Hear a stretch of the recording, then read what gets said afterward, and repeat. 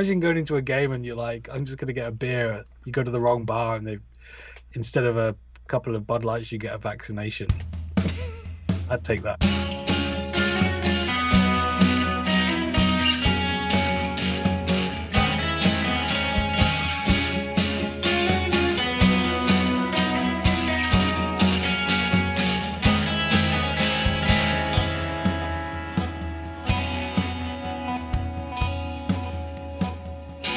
Hello and welcome to our monthly off-season episode of Battery Mates. I am Matthew in London. I'm joined by Toby in Chicago. Toby, 17 days until pitchers and catchers report, allegedly, possibly, COVID depending. How are you doing?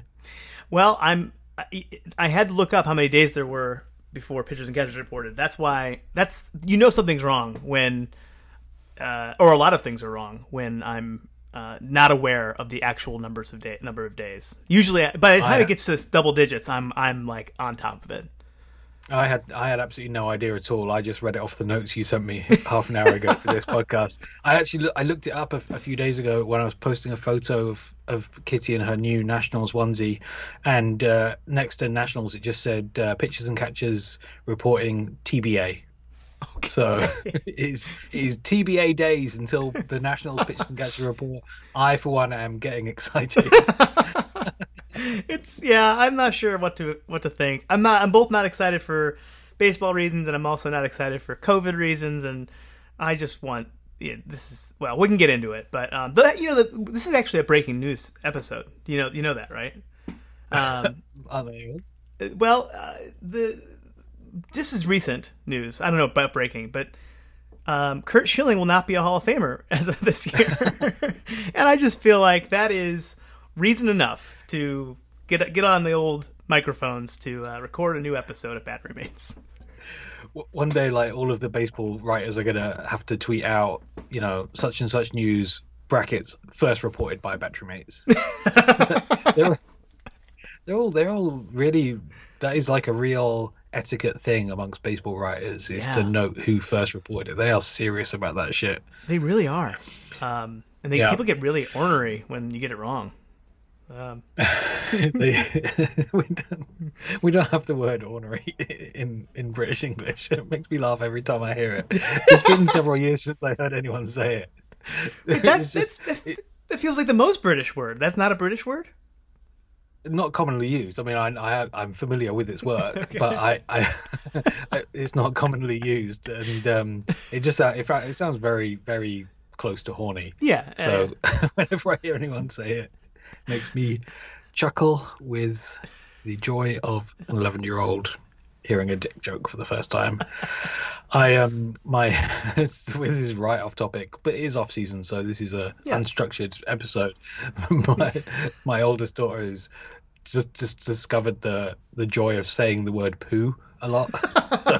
everything is what do you want for breakfast? Poo. Every song she learns, she changes the words to be about poo. This just happened in our house. That phenomenon just became a thing in our house. So weird. It's so strange. The thing is, I can't help but encourage it and join in. Oh yeah, it's funny. It's really funny. But obviously, and it works. Kitty's baptism's coming up. I don't want her saying like the word poo the whole way through the baptism. That would be awkward. It's like a Lord's Prayer. You get that in, get poo in there. Yeah, exactly. So this is an unstructured episode of Battery Mates. We're going to talk about the Hall of Fame. We're going to talk about some of the off-season moves.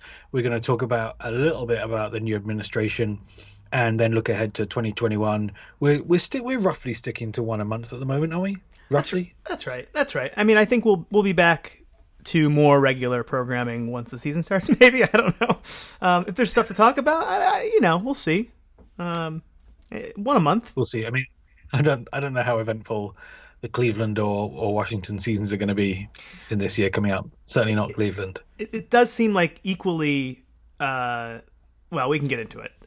Probably not eventful. Probably not favored to win our divisions. Let's put it that way. Not. But we'll get to that. Let's talk about the Hall of Fame and Curt Schilling specifically. It's definitely my favorite catastrophic defeat for the far right in America since Donald Trump's ejection from the White House. It was a much closer election than November 2020. He was a long way short, and his vote has not been moving at all. But he did lead the pack. Mm-hmm. No one got into the Hall of Fame this year. No one made the 75% threshold. Curt Schilling led the pack, was 16 votes short. Yep. And did you see that 14 writers left their ballots blank entirely? Wow. Yeah. Yeah. Which I at first I was kind of like, what? Why would you do that? And then I realized it's because by putting in a blank ballot, you're increasing the threshold. Yeah. Yeah. You're increasing the threshold. So those people were presumably deliberately trying to stop anyone from getting in. But yeah, Curt Schilling didn't make it. Gained 4 votes on last time. Again, thank you for these notes that I'm reading out that you put together. He didn't make it, and then he had a massive cry. Yeah, he filled that diaper. It was honestly like the thing about he got really close. He's incredibly close to making it in. In fact, I think everybody thought going into this year he was a shoo-in. He was only a handful of votes away. He was at 70% last year, and so the trajectory of people on that pace usually cross the threshold the next year. And so I was really scared of the fact that he would be the only one selected or elected to the Hall of Fame, and so he would be given a platform in June in Cooperstown by himself, which would have been a whole lot of fun for everyone. But no, he then went. He initially said he wasn't going to participate next year. He wanted his name removed from the ballot on what would be his last year eligible on the ballot, and said he wanted to leave it up to the Veterans Committee, because these are the people who knew him best, the players, his fellow players. One sports writer I was reading an account of this saying like, the only problem with that is everybody who ever played with Curt Schilling seemed to think he was a fucking asshole. At least some of the writers think he was really good. So I don't know. And now of course the Baseball Writers Association says we're not gonna take his name off the ballot because that's not how this works. And I don't know. The whole time, like it does seem like a bad strategy when you are counting on reporters and baseball writers to vote for you to get you into this Hall of Fame. It seems like a bad strategy to wear T-shirts that say that hint that you would like journalists to be lynched. Does seem like a bad move. And then of course he just was completely off the rails in the final days of voting after the November election. While writers were turning in their ballots, the final Hall of Fame ballots going in, and he was being a fucking nutcase on Twitter.com. So it also bothers me that he's like his Twitter handle is like named after Lou Gehrig. It's like, why does he get to do that? That is, I don't know. It seems bizarre. I don't know. I also they should have retired that username. But honestly, I don't know what you think about this, but I really don't care about who's in the Hall of Fame anymore. I just don't care. I mean, this is the thing. I could probably, given that I only came to baseball recently, I could probably, if push came to shove, I could probably name 20 players who are in the Hall of Fame. Okay. Probably. So I don't really care who is in the Hall of Fame, but I do care that Curt Schilling doesn't go in. Yeah. I do care. I do. Because the act of him going in says that baseball doesn't care about the issues that he's been so inflammatory and offensive about. This is, but it's not a political thing. Most of the people in the Hall of Fame are probably Republicans. Most of the current baseball players probably voted for Trump. But there is a line, and it was a chance for baseball to say he's over the line. And I didn't expect baseball to be able to manage to hold that line, but they did. And occasionally baseball doesn't bitterly disappoint. And this was one of those occasions. I wonder if he regrets just not showing up on the 6th. in to try to in an effort to try to save his Hall of Fame vote, he didn't take part in the storming of the Capitol. I bet you he'd do that differently. I'm surprised he hasn't said that. I steered clear of the insurrection to mollify you motherfuckers, and you still didn't put me in the Hall of Fame. Yeah, I mean, I bet he's contributed to some of the bail funds for those maniacs. The one thing that is good about this whole situation is that, you know, we talked about on the podcast in the past, Donald Trump's avid tweeting in favor of Pete Rose getting into the Hall of Fame. Right. Literally dozens of tweets over the years. I once went through a Battery Mates hour of just retweeting everything that Donald Trump had ever said about Pete Rose. I think I cost us about 5% of our followers. But he can't say anything about Curt Schilling. I'm sure he would want to if he was still on Twitter with his account. That's right. But the fact that we don't have to, there's just one data point of a range of reasons why it's great that Trump is not on Twitter anymore. This is one of them. It's low down the list, but this is one of them. It's low down the list, but it also is something that had not occurred to me, and is also one of the reasons why I haven't thought about what Donald Trump thinks about Curt Schilling not getting in the Hall of Fame. It never occurred to me. Like, I think a lot less about Donald Trump now because he's not on Twitter, and, you know, thanks to the Twitter gods for making that happen, honestly. It's a very good turn of events. That was several years too late. But, yeah. We'll take it. Yeah. Speaking of turns of events, so a lot of people asked me if we were going to have an emergency episode of Battery Mates when the Cleveland Baseball Club traded Francisco Lindor and Carlos Carrasco for players that I even couldn't even rattle off all four names for you. And the answer, just to answer all you, no, we didn't do an emergency episode for that. Was not in the mood then. Honestly, not all that. I alluded to this earlier. I'm not all that excited about this season because this is a pretty. It's just like not really what you want to happen. If I'm just being completely straightforward, I think that you know this is a pretty obvious signal that the run from 2015 on is over, and you know they any efforts they were going to make to re-sign one of the most exciting marketable players of my lifetime is not going to happen. And so I don't know, I thought a lot back to I was at spring training in 2015 before Francisco Lindor made his debut. And I remember watching him take infield practice on the like minor league fields, and just being like, you know, thinking back in the back of my head, like he is going to be a Cleveland baseball player for the foreseeable future. Like I did the math on my hand. I'm like, if he comes up this year, he'll be on the Cleveland Baseball Club until the very earliest he'll be gone is 2022. And I would have been right, but that's not how the economics of baseball work in Cleveland. You have to trade your best players and get something back for them before they leave, and you get nothing back, or you get compensatory draft pick.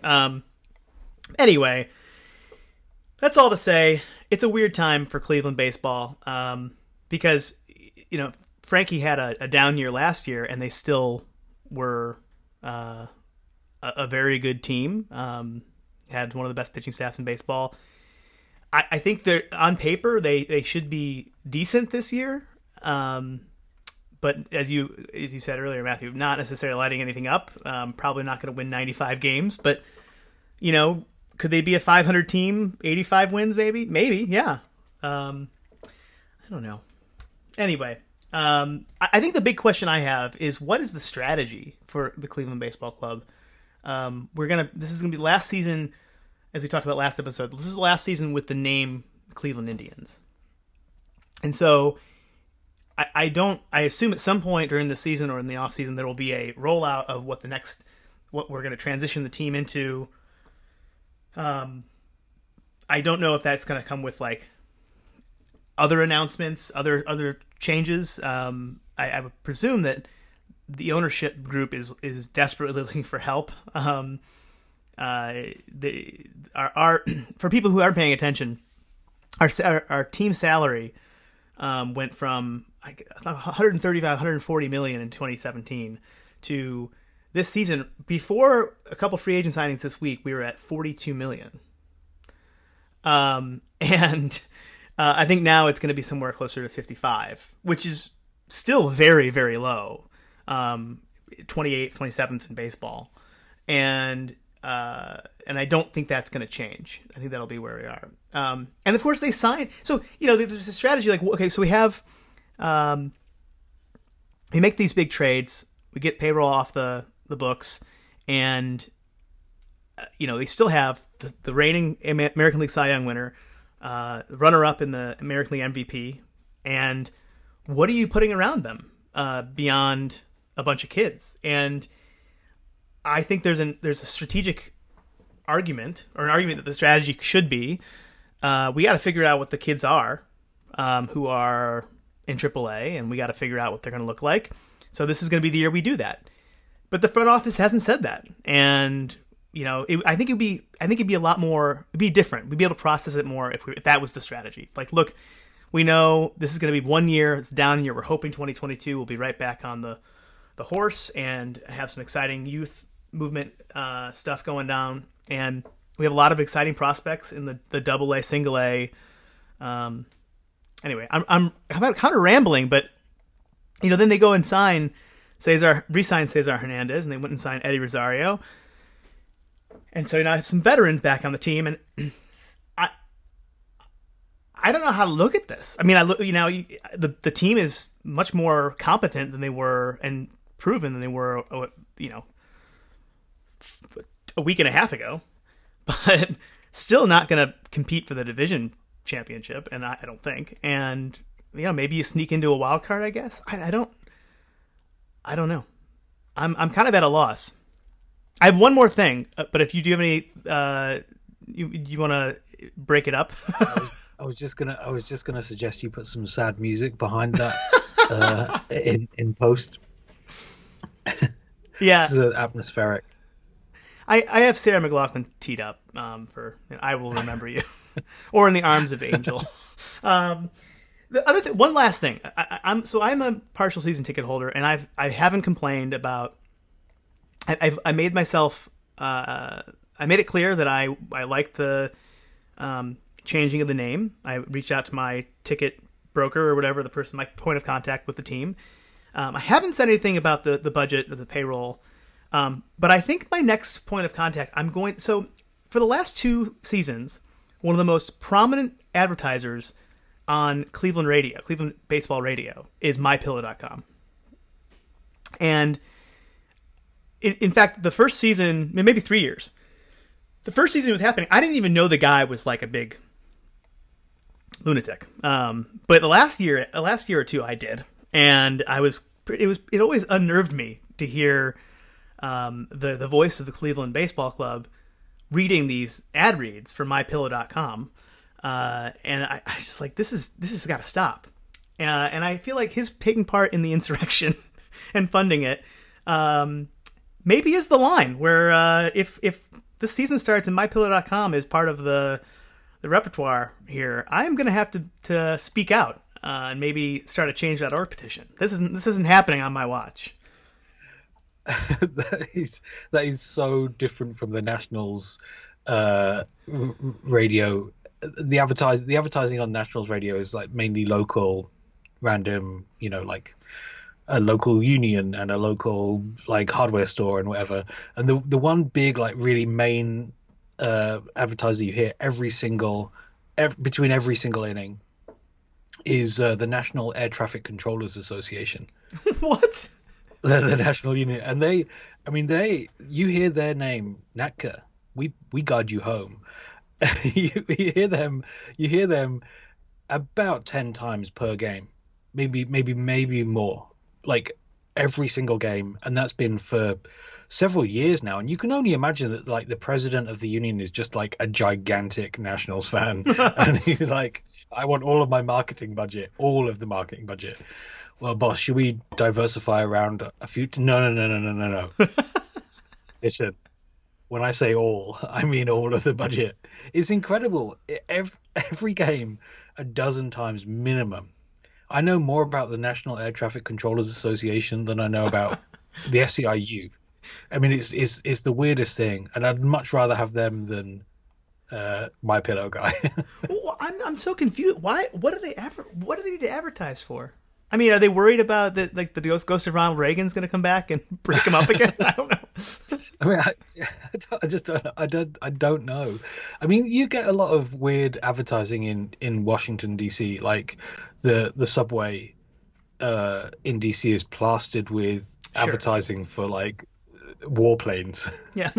your average commuter on the metro doesn't need to take a view of warplanes. Like in London Underground, it's like, you know, realtors and fast food outlets and whatever else. In DC, it's like, you know, warplanes and I actually saw advertising about how good some companies' battleship production was. Like, we're the best at building battleships. And it's not like Hasbro. I gotta write this down. I need to write this down in case in 10 years' time, when I've got my act together and I've got my finances under control and, you know, I've been able to sort the house out, the next thing I want to buy is a battleship. And I need to come back for these people. So I assume it's something to do with like their federal lobbying situation, but it's just an incredible, like, I mean, this is the thing, like the cost of an executive suite in Citi Field is much cheaper than at the Nationals. I was really shocked by that, because when I was leaving New York, I managed to persuade a lot of friends to club together with me, and we rented a suite for a Nationals Mets game. It was incredible. I mean, it's not really worth the money, but it was as a one-off, really incredible. And the first year I lived in England, when I was planning a trip to DC to watch a game, I thought, why don't I do that again? It's like the only game I'm going to see all year. I'll see how much a suite is at the Nationals, and it is more than double what it is at Citi Field. More than double. Wow. And maybe that's because, you know, the Nationals have been really good recently and the Mets haven't.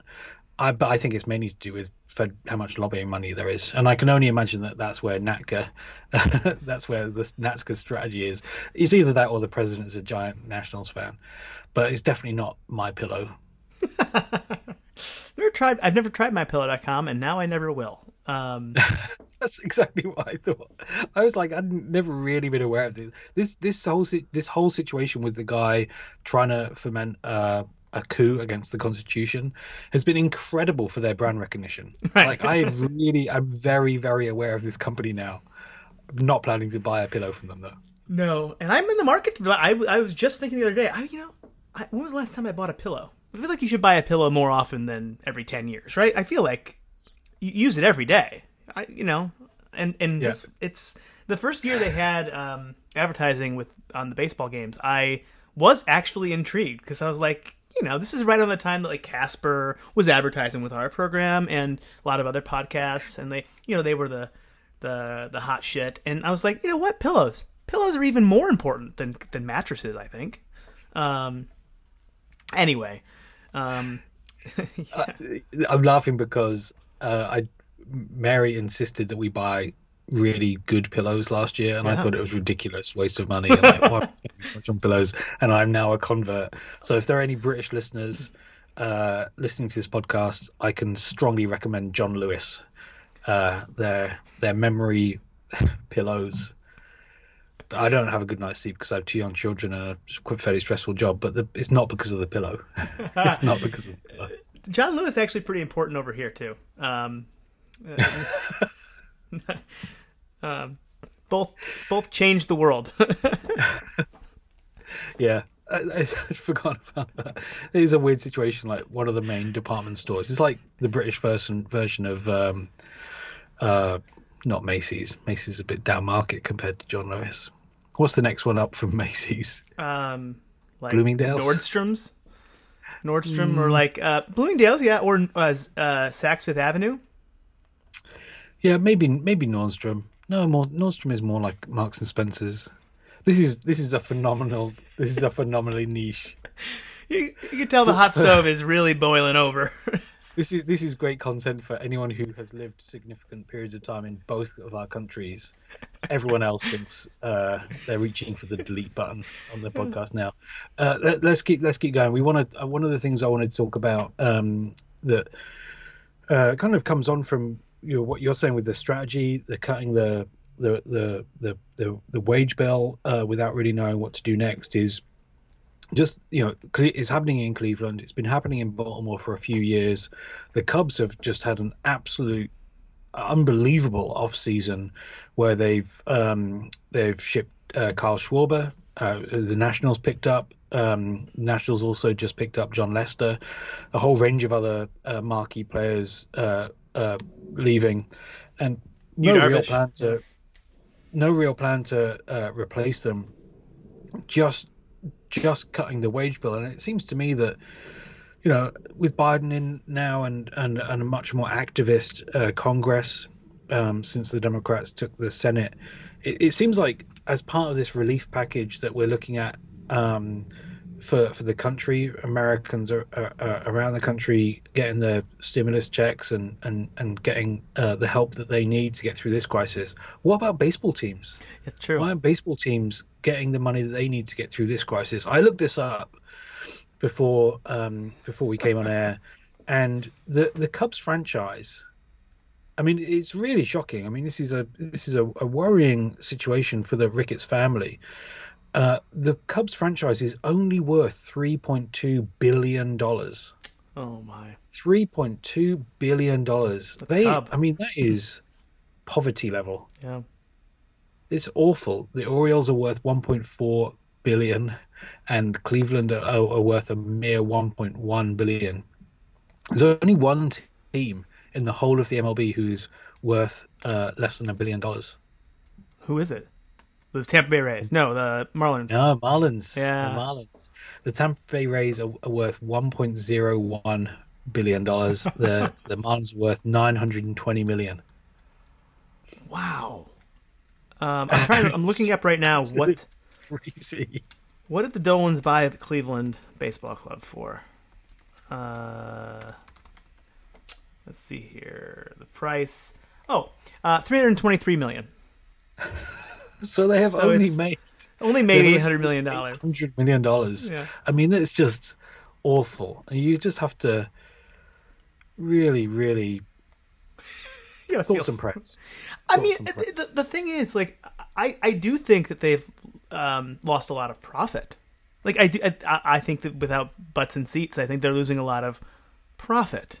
They may have projected a lot more profit for the last season and probably this upcoming season, and they're but I don't believe for a minute they're losing money, that these teams are operating at a loss, because why would you own I mean, and that, take the money piece aside, baseball is not, it shouldn't be, owning a baseball team should not be the thing you do to just get richer and richer and richer and richer. Like, it shouldn't be an economic play that will, like, pad your, the incentive is to own a team because you love baseball. and owning a team, there's only 30 owners in the world, or 30 owners and I guess in the world, Major League Baseball, and that's the incentive. It's to be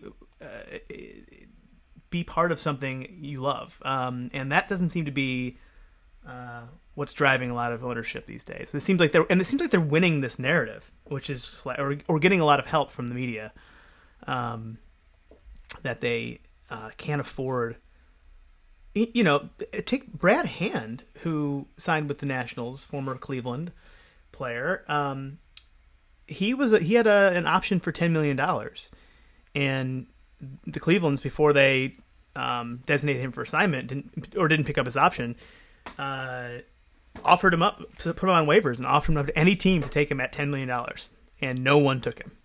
Now, you all ended up paying $10.5 million, which I'm sure it's about the same. I'm sure, kind of It's funny. basically the same when you probably deferred some of the money, but I'm sure that he said to his agent, I am fucking not signing with anyone for less than 10 million and $5 minimum.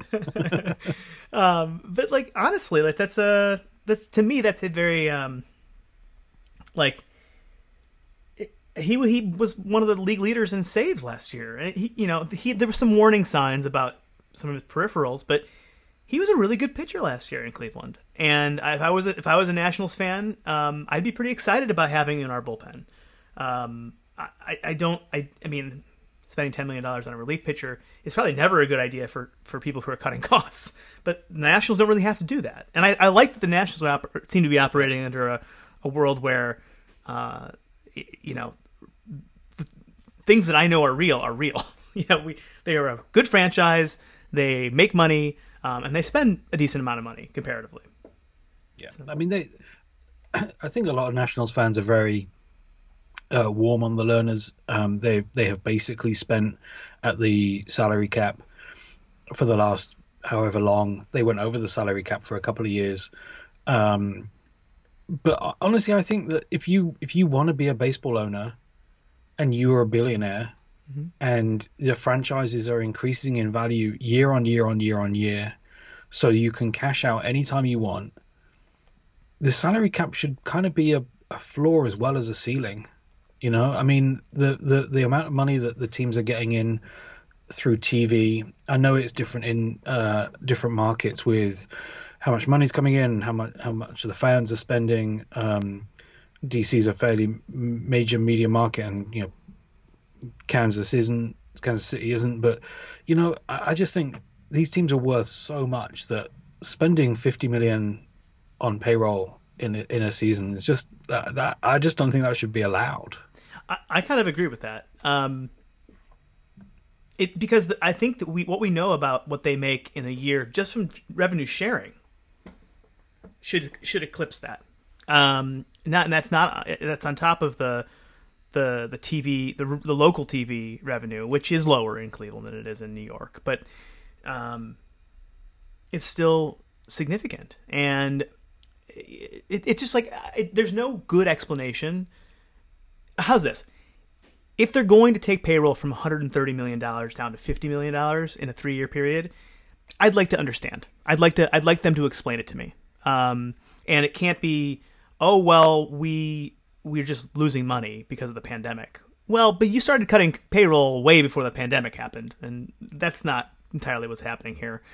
And other teams that are similar size markets aren't cutting their payroll by 2/3. So tell me, I just feel like, and I should say, Cleveland is not by any means alone on this. As you said, the Cubs are cutting payroll dramatically, which is insane because not only did they win a World Series and made a ton of money in 2016, 2017, but they have built essentially a Disneyland around Wrigley Field. It's been a while since you've been to Wrigley, but they have completely developed all of Wrigley. There's a hotel going in, it might be open.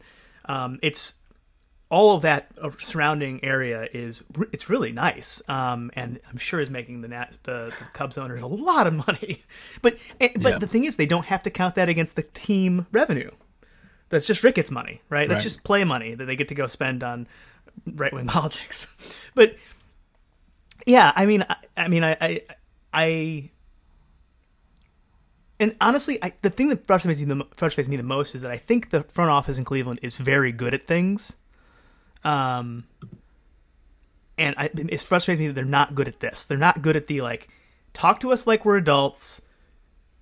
Give us a sense that there is a plan, because I know there's a plan. And maybe there just is no good answer that fans are going to like. It's that, oh yeah, we're going to save money right now because we know we're not going to be able to compete with the White Sox and Twins for this season. But you know what? Maybe in a season or two we'll be back. That's what we're aiming for, and we're going to spend that money then. Tell me that, because that is something that gives me. I understand that, and I'm not, as a baseball fan.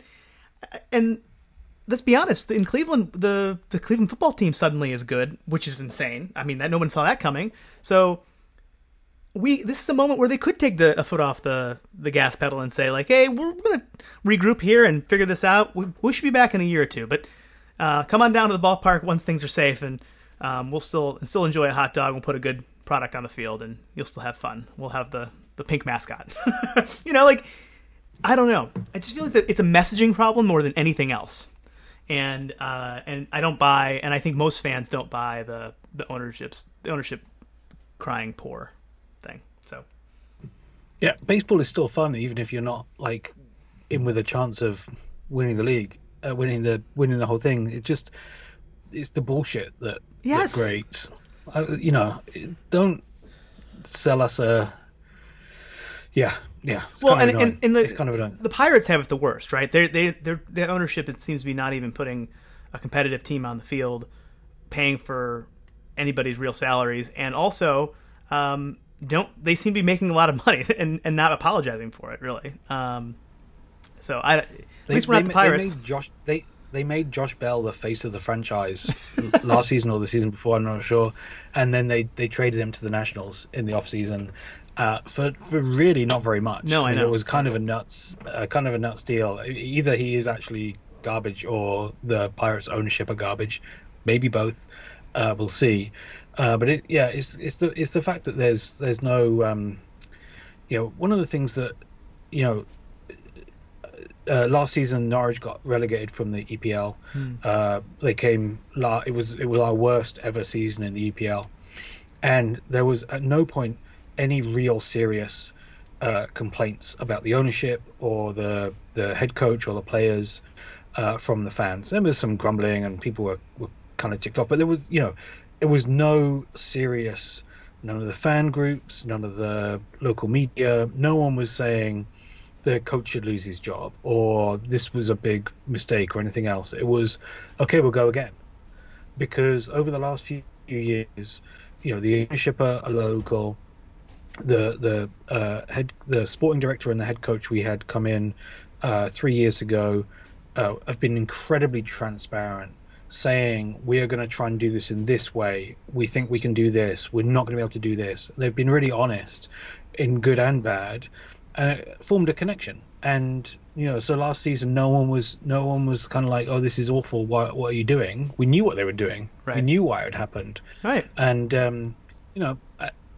it's not like we're all buddy best mates. We know they're the owners and they're making money, and it's as good as a relationship can get, and there just isn't very much of that in baseball, and that kind of sucks. And I think to the extent that it's possible, the Lerner family have done that a little bit with the Nationals. Like they actually take the time to explain things, and it's nowhere near good enough, but it's pretty decent.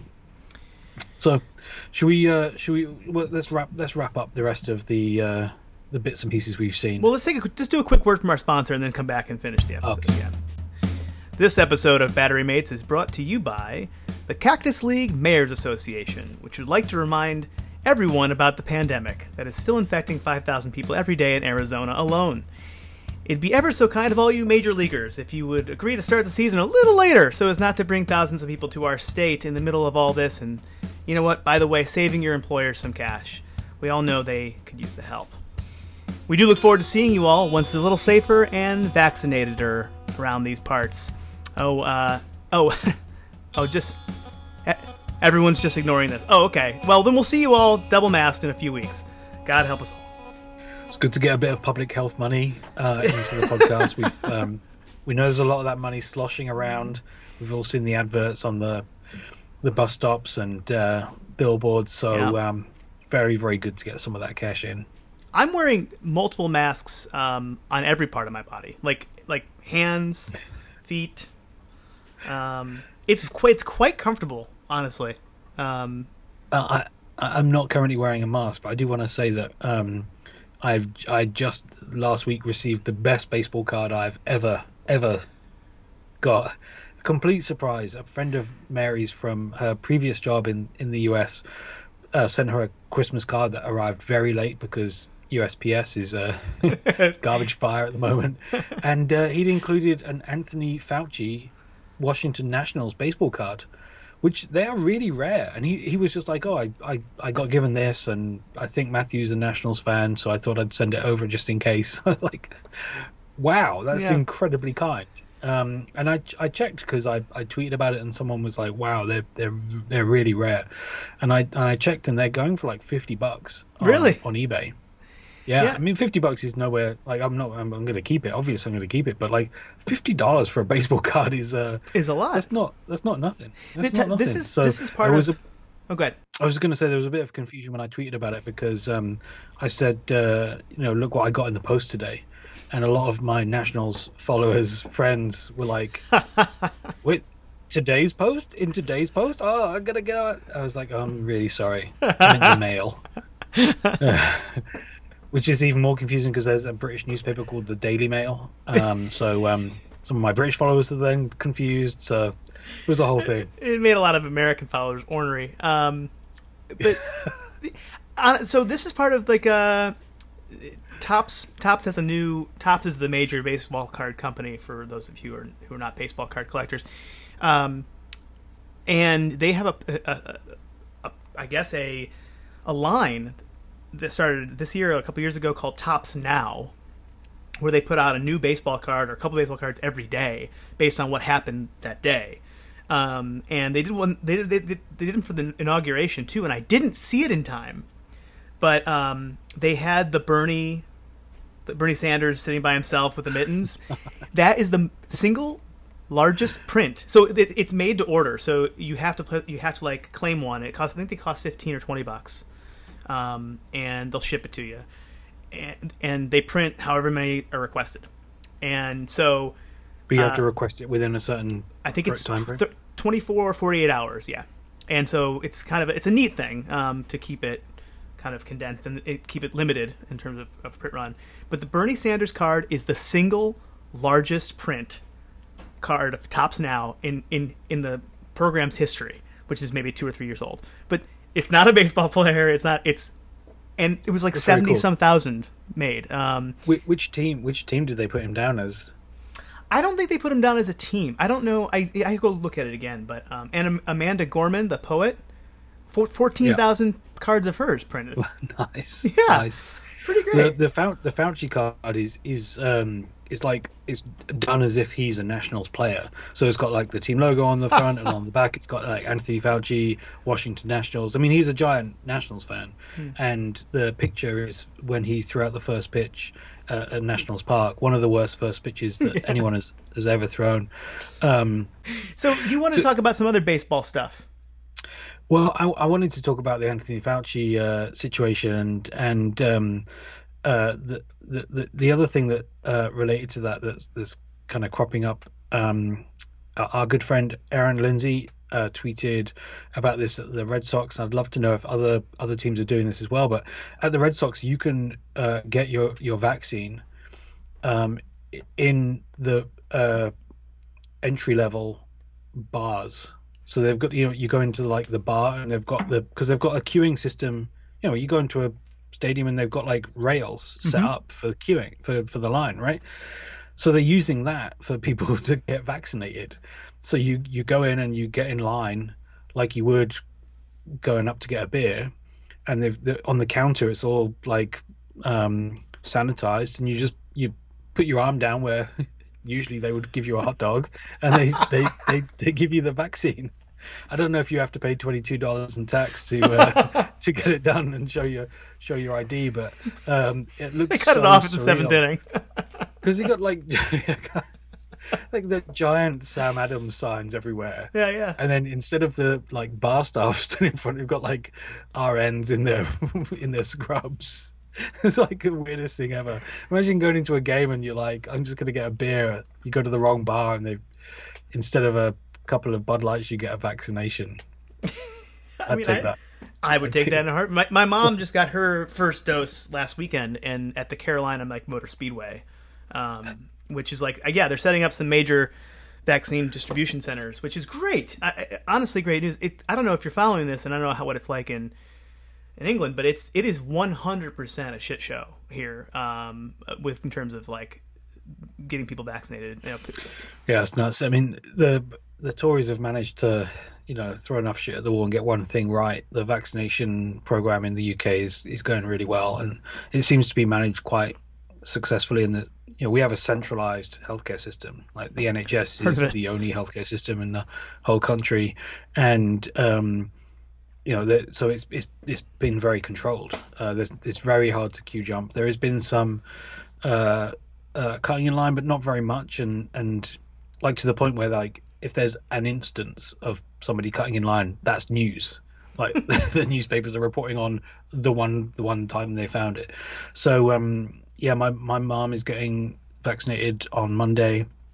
My sister works in a hospice, so she with people who are dying with COVID, and so she got vaccinated very early in the process, and but they all got that done very, very early. It's all done in a very, very organized way. But in the same way that is in the US, they do have like really random places where you can go, like the way that they're setting up in all kinds of different places. My favorite one is Salisbury Cathedral. It's a massive cathedral built in like the 1300s or something like that. And for those of you who have ever been to church, when it comes to communion time, you kind of file out of the pews into the central bit and you walk down, and it's just like that. The whole system is set up. You go in and you get assigned a seat to go and wait, and you go and sit in the pew, and then when you're called up, you walk into the middle bit, and instead of getting like a wafer and some wine, you're getting an injection. Yeah. I'd probably still cross myself and genuflect, but for slightly different reasons. Yeah, it's incredible. Yeah, so I mean, I love baseball getting involved in this. I know that some basketball arenas have got involved. I mean, the flow of big crowds in an organized way makes sports outlets ideal for that, don't they? Yeah, and baseball has ruled or issued the ruling that they're not going to require teams to require vaccinations or to actually enter or be in the seats this season. It's going to be up to the teams, but I think that also means it's going to be up to the localities, right? So it seems like if you had a San Francisco, for instance, that was like, yeah, you can open up the stadium, but no one's allowed in unless you've been vaccinated. That seems like that's open to, it's their jurisdiction, I imagine. The other piece of this is it's going to be obvious that baseball players are going to get vaccinated before they're going to be able to jump the line, right? Will they do it? Will they do it and do it publicly, like Elvis getting the polio shot? Like, are they going to make it a public relations campaign? Because I would be down with that. Because a lot of baseball fans probably aren't planning to get the vaccine. Yeah, that's the difficult thing. I mean, there was a lot of this stuff when members of Congress were getting their shots, and some people, it is slightly different when you've got like anti-lockdown maniac Republicans getting their COVID shot before everyone else, and that does suck. But role modeling this situation is really important, and people look up to baseball players, and it is hard to justify that a multi-millionaire baseball player gets an injection before a bus driver, who are like, they are vulnerable. Key workers are vulnerable, but at the same time, getting up to 70-75% vaccination levels is vital for everyone, because until we have levels of vaccination that high, we're all still vulnerable. Yep. So it kind of does make sense, but I'm game for that as part of a package. Only if money is going in to continue to protect people from evictions, to protect people who have to isolate and can't work. I'm only up for that if the $2,000 checks keep coming, basically. Yeah. It's part of a package. I'm up for baseball players getting it early for that role modeling, and frankly, I do think that sports has a role to play in, the well-being of the country. Like, life sucks at the moment, and being able to watch baseball does make a difference. Being able to watch football makes a difference. So I'm up for it, but only as part of a broader package. Well, so I don't know if this is actually going to be a segment on our program, but I have a segment on our notes called Manfred Watch, and there's been two things. We, our the word from our sponsor kind of alluded to.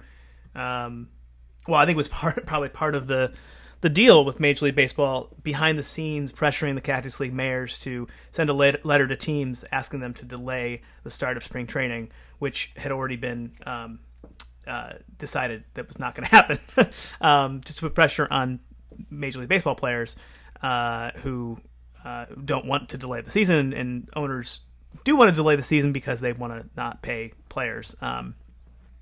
But it's not for health reasons that they want to delay the season, to be clear. It is because they know they're not going to have butts in the seats in April, May, and they want to, keep the number of games to a minimum, or to at least focus on the times when we're going to have fans in the stands.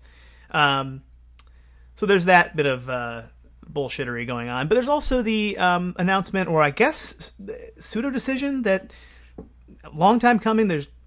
Doesn't look like we're going to have a deal for expanded playoffs or universal DH this season, which I think we both can agree is a good thing, right? Yeah, we can agree that's a good thing, but I think it's a one-season holdout only for the CBA.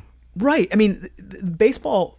It seems like the owners went to the players and were like, "Hey, you want the universal DH? We want the expanded playoffs. Easy trade." And the players were like, rightly so, "No, universal DH is something we like and we would like to have, but by no means does it make us millions and millions of dollars like expanded playoffs do for you." So I'm glad they held their ground, but it does seem like we're heading toward both of those things being in the new CBA. Yeah, both those things will be in the new CBA, and the players will get a lot for it. Like, the owners want a universal DH as well. Yeah, it's right. Just such a bad offer. Hey, right. Here's two things that we want, one of which you want too. Hey, good deal. So I think we will get both of those at some point. I'm increasingly just resigned to the universal DH. I think it sucks, but it's not something I particularly want to die in a ditch over. I will go on and on about it, like any good National League fan.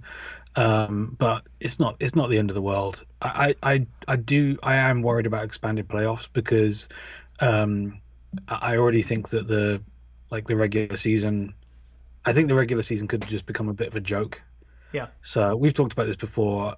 If you expand the playoffs, I think you need to shorten the regular season and to lengthen the series, length of series that are played in the postseason. Otherwise, it's just a shambles. It's the NBA at that point. Yeah, 162 games, and then like a series of 1-game playoffs for like half of the postseason. I mean, it just would be so dumb. Yeah. So I don't mind expanding the playoffs, but it has to come with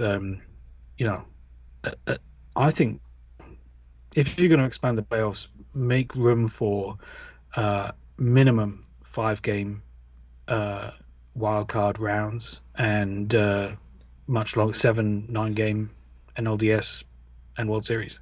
I think baseball got so lucky this season that there weren't any major upsets. Like the one seeds played in the World Series, which is not likely to happen again if they expand right. playoffs. The chances that a one seed could get knocked off in a 3-game series is so high that it's unfairly high. It's a crapshoot at that point. It's stupid. And my worry is that elimination games get so much interest. Yes. And such high ratings that all of the people who want to make loads of money out of baseball and don't care about the sport that much just think, well, everyone likes elimination games. Why don't we have more of them? And like, number one, that's not what people. That's dumb because it just then turns the whole thing into a crapshoot. And number two, people like elimination games because they're the culmination of something. Yes. Like, they're exciting in themselves, but they're also exciting because they're the culmination of something. It's like saying, well, everyone loves a penalty shootout at the World Cup, at the Soccer World Cup. Why don't we just get rid of the 90 minutes worth of game and just have a World Cup of penalty shootouts? That's exactly right. That's not what's exciting about it. Just make the whole thing's home run derby, just make the. Yeah, exactly. I worry that they're focused on the tip of the iceberg bit. It's like, well, let's just have tips of icebergs now. Let's get rid of the rest of the iceberg. It's like, no, that's not how icebergs work. Well, so we are moving, 2 weeks away from a little more than 2 weeks away from pitchers and catchers, and I guess like it doesn't seem like we have. Neither of us is really, counting down the days, waiting on pins and needles here for the season to begin. But do you have any advice for Battery Mates Nation as they enter into this pretty odd preseason that we're about to? It's a weird preseason because no one's quite sure it's going to happen. No one can. Pretty sure we're not going to be able to go to any games. I definitely won't be able to go to any games because international travel is incredibly hard. And it's also like there's really bad shit going on in the world, so it feels weird to get too excited about it. But I do think there's a whole range of really interesting storylines around the league. The National League East in particular is just absolutely stacked. I mean, 4 teams minimum who could be really, really, really good this season. So I'm looking forward to it, but I'm not counting down the days in the way that we would in previous years. I'm going to be really glad when baseball starts again.